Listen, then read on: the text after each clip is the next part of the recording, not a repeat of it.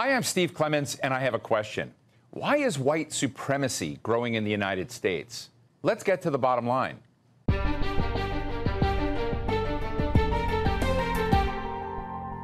This year started with a big bang, literally, when supporters of former President Donald Trump decided that they had to save America and stop the steal of last year's election. People from all over the country descended on the Capitol, and over time, it became clear that many of the rioters have ties to white nationalist and right-wing extremist groups.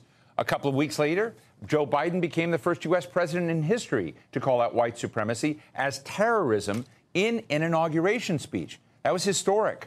But what has his administration done since then to stem the tide of fear and hate that brings these groups together? What's the future of America's right-wing militias? The Boogaloo Boys, the Proud Boys, the Oath Keepers, the Three Percenters, and all the rest. And whether they're neo-fascist or they're neo-Nazi or they're anti-Muslim or anti-Jewish, KKK, neo-Confederate, or all of the above, is the network that makes up white nationalism in America getting stronger?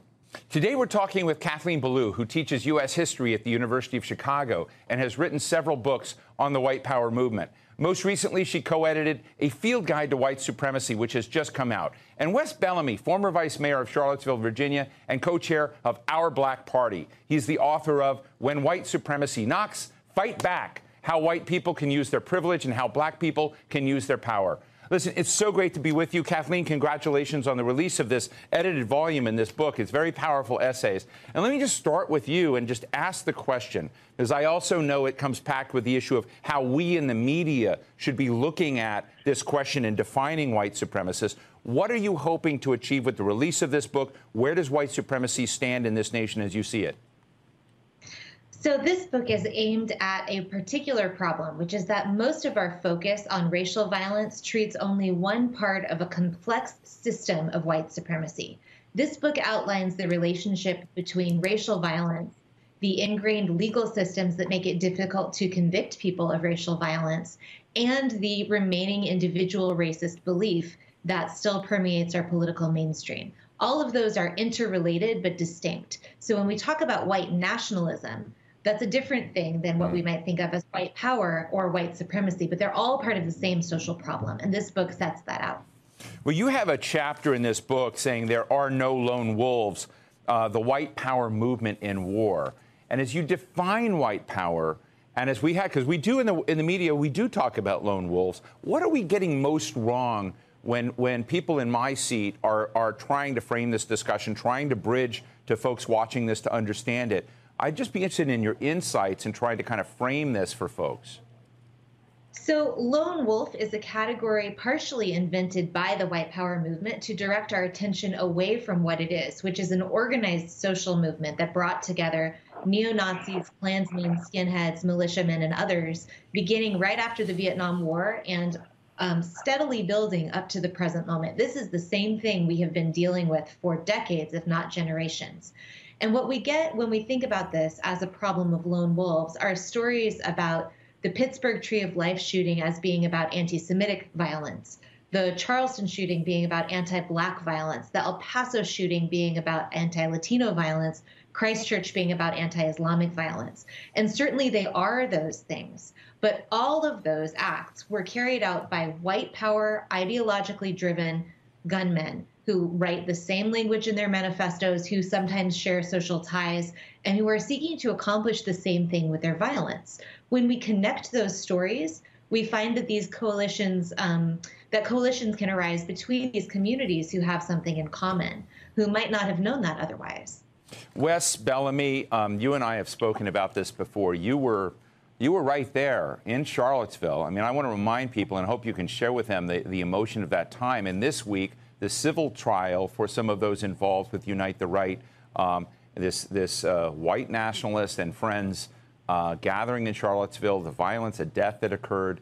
I'd just be interested. Charlottesville was the epicenter was one of the epicenters, but it really mattered in terms of a discussion of race and justice and inequality and history in this country. And I'd just love for our audience to understand from you. You were vice mayor. What went on then? And I'm just going to ask you bluntly, have we accomplished much since then? Well, one, thank you so much for having me. I really appreciate the opportunity to join you all. And I think there's a couple of things in which we have to keep in mind. America is rooted in white supremacy. There's a lot of us that like to pretend as if that is not the case. We like to pretend as if we're this grandiose country that doesn't have these fundamental values. But that's just the fact of the matter. And my grandmother would always say, you can't get to the truth of something if you're not willing to face the truth. And the truth is that our country is founded and based off of one group of people believing that they are superior to other groups of persons. And because of that, you see the manifestation of a wide variety of ideologies permeating throughout our country, substantially speaking to people trying to maintain power. So once we understand and tell the truth about that, then we can move forward. Our country has made some strides. However, we still have a long way to go. As you saw in Charlottesville, people being very articulate and very distinct and blunt with their belief that they were coming back to take what was theirs. I was the only black person on the council at the time, and because many of them believed that I was leading this effort to remove Confederate statues and changing the fabric of what they believed to be one of the true American cities, the home of Thomas Jefferson, they wanted to come and take back what was theirs. Subsequently, since then, we've seen white people across the country truly come to face and understand that we have a lot of work to do.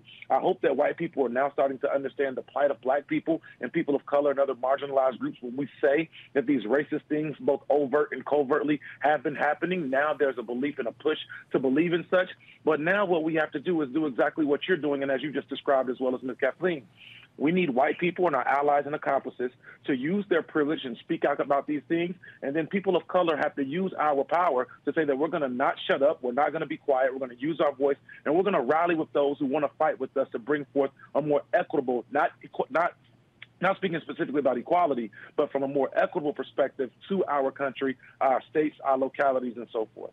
Thank you for that. That's so powerful. Let me just ask you both, and, Kathleen, I'll lead with you. I'm sort of interested in what models are out there, if there are any, to go to Wes's point that given the founding of this country, given where we're at, a lot of folks see a change in the framing of this country, a change in the basic understanding, or even education and history about this. I have to tell you, I did not know about the Tulsa 1921 really genocide in Tulsa, Oklahoma, even though my parents were from that area. And so we kind of look at that, and there's sort of historical realization that we have to come in, that I'm just wondering, how can we, with people who felt they weren't there, that wasn't them, why are we talking about something about the legacy and founding of this country? How can we actually get models where there is what Wes talked about, understanding, appreciation of what does matter, but yet people can still work together and move forward? Kathleen, do you have insights on that? Absolutely. I think, the United States is not unique in its history of racial inequality and racial violence. Many nations have struggled with these problems. But the United States is quite unique in how little we have done by way of public conversation and truth and reconciliation with that history. We've had no national TRC process. We've had very little in the way of museum building and memorialization. And one thing that folks might want to remember is that when we think about the radical promise of the United States, life, liberty, and pursuit of happiness, that was never meant for all of us. That was laid out for white, property-owning, free men at the beginning. And only through coalition building, organization, and working together have people come together to demand the extension of that promise to more and more groups of women. First to non-property-owning white men, then to people of color, then to women. This is a gradual process. It has not happened through magnanimity. It's happened because people have come together and organized for their own inclusion in that project. And they can do that again. Wes, what are your thoughts on that? Yeah, please. Yeah, so I think that there are specific examples across the country in which we've seen municipalities be able to move the needle forward. Specifically, when we think about what's transpired in Charlottesville, while I was on council, I wrote something called the Equity Package, which was nearly $4.5 million in resources provided to underserved communities. When you look at places like Evanston, Illinois, in which they have their reparations bill, you hear places like Asheville, North Carolina, talking about moving forward with a quote-unquote reparations package and things of that nature. We have to look at those specific models on the local level. When you have very targeted, specific budget allocations and resource reallocations to disadvantaged groups and folks who have had to wear the brunt of the malice of specifically white people and people who have led this country for so long, then that's how we move the needle forward. But in addition to that, when we develop something like our Black Party, which isn't, quote unquote, a third party, it's essentially a platform to help Black folk understand that there's nothing wrong with us centering ourselves in the political landscape, just as you see the Jewish folks doing, the Irish folks doing, the Latino community doing. White people and people as a whole need to support these efforts. The mobilization of marginalized groups in order to bring forth tangible outcomes and things that we're looking for from a policy side as well as a budgetary side is what's needed in the immediate. Furthermore, when you hear Black folk or when you hear the Latino community or you hear marginalized groups speaking about their experience, we need white people to be willing to listen to them first and foremost, and then use their privilege to bring forth tangible solutions. We can't do this alone. It's going to take all of us to be able to work together, and we are doing so. So let's not just believe that nothing has transpired and that there's nothing that's happened, because nothing in this community or this country will change with that mindset. We have examples. Obviously, there's more work to be done, and I believe that we're going to do it. So let's keep getting to work. Well, thank you. Well, Kathleen, I guess my question is, this is the United States of America. How can these groups thrive? So part of the reason that we have struggled so much to face down the white power movement, and here again, I'm talking about specifically organized, overt racist violence against the state and against people on the ground, that is partly because of lack of resources, lack of understanding at the surveillance community level, lack of legislative instruments, lack of appropriate jury instruction, and this narrative of the lone wolf that gets repeated in the media that has not directed public attention at this problem. I think that the grain of hope here is that since Charlottesville, a lot of people have been paying attention, and that's exactly what this movement does not want. So although we see this movement dramatically increasing in size and in its reach into the mainstream, as we came to grips with on January 6th, I hope, we also see a turn towards solving the problem. And I think that this is happening across many levels of our society, ranging from the amazing grassroots work and local political work that Wes was just talking about, up to things like the DHS and the FBI directing surveillance resources towards this problem, which this has never happened before in the long history of this movement. So there are reasons to be optimistic. I think that the thing that people have to understand is that this is bigger than simply a problem of individual belief systems. We might think of white supremacy as a fence, and racial violence and white power activism is one plank in the fence. And individual racism was involved in the construction of the fence. And people still come along repairing the fence and propping up the fence. But this fence is here now, and we could think of incarceration rates, maternal health outcomes are disparate by race, wealth acquisition is disparate by race, property ownership. All of these are planks in the fence. If we walk away from the fence, if nobody else is still constructing it, that fence is still standing. That's not enough. We have to take the fence down. That's a step beyond simply not believing in white supremacy anymore. People have to take action if they'd like to confront this problem. And there's no way to deal with something like attacks waged by white power activists without looking at this whole system. And I just add that in Greensboro, North Carolina, which is one great example of a local community taking on a TRC process, a Truth and Reconciliation Commission. Right. The reason that there was an issue there that was so big that the local community was impacted for generations has to do with not only the racial shooting that happened there, the racist shooting that happened, but the failure of our legal system multiple times to bring those people to justice. And that's because of white supremacy writ into those other systems. Wes, one of the worries that some people feel, they have this notion of white replacement theory, that if you're going to diversify things, it's a zero-sum game between races. And I got to tell you, I've interviewed CEOs all around this country, all of whom that I've talked to are trying to basically say we need to commit to education of black and brown communities. We need them in our corporate leadership. We need them on our board, and we need them working in our company, and we need to broaden the aperture and bring those folks in. And I have to tell you, none of them talk about it in this white replacement theory way, but people have this fear. When you go into a community, you go in to talk to them about how we get this right. How do you bring them along so that they understand that at the end of the day, we're going to be a much healthier nation with real diversity, and it's going to be everyone wins? How do you do that?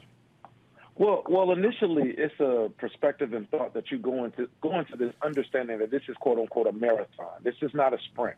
You don't change a perspective of individuals, nor do you get people to truly understand this in just a day or a week or even a couple of months for that matter. This is something that requires a great deal of patience. I truly believe that we have to be patient with people, but impatient with progress, and consistent in regards to how we continuously and consistently try to move the needle forward day by day. Some folks are going to get it faster than others, and that's okay. We just have to be consistent in the manners in which we continue to push. Showing tangible examples of how even on a local level, whether it be your school systems, whether that be with health disparities, whether that be with economic disparities and housing disparities and so forth, how laws have benefited one particular group of persons and how they've essentially banished and derived and derailed other groups of people with tangible examples, that helps people. But again, I think within all of this, we have to be willing to use one of two things. People who are, quote unquote, in positions of power, i.e. more times than not white people, they have to be willing to use that power to bring forth tangible change. And those who are marginalized, use their privilege to bring forth tangible change. And those who are marginalized have to understand that we still have a level of power. When you look at local elections, statewide elections, federal elections for that matter, it's important for us to pay attention, elect the right people, bring forth policy and tangible policy examples with our demands, and then see to it that they're sought through. When you're educating people on how to do those things, again, it takes time. I talk about that in my book, When White Supremacy Knocks, that this is a marathon, as I alluded to. And because this is going to take so long, we need people who are willing to get in shape and do the work. And I hope that you all will join us in doing so.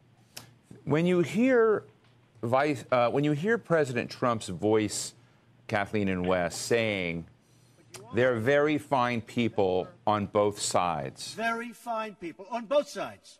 I'm interested in that framing. And Kathleen, just from your perspective, what damage was done in that framing?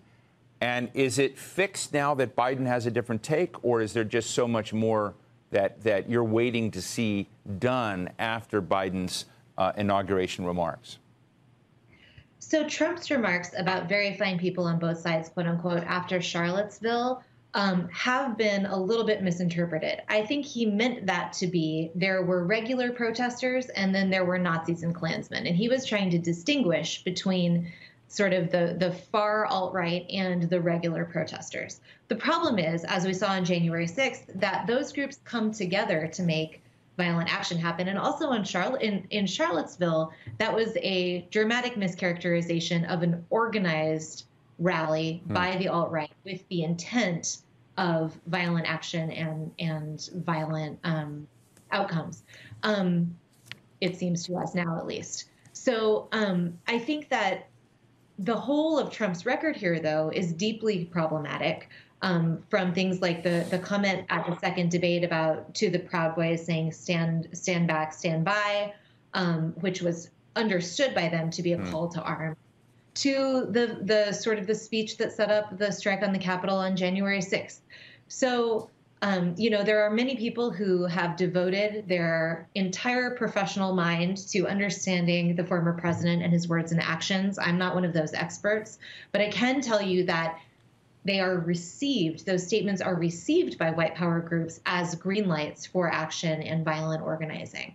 And we also know that events like January 6th, the historical record tells us, are not one-off events. That is understood as an act of kind of performative public activism. And we see these groups immediately reaching into the mainstream afterward. Now, just to clarify, let me back up and clarify what I'm talking about.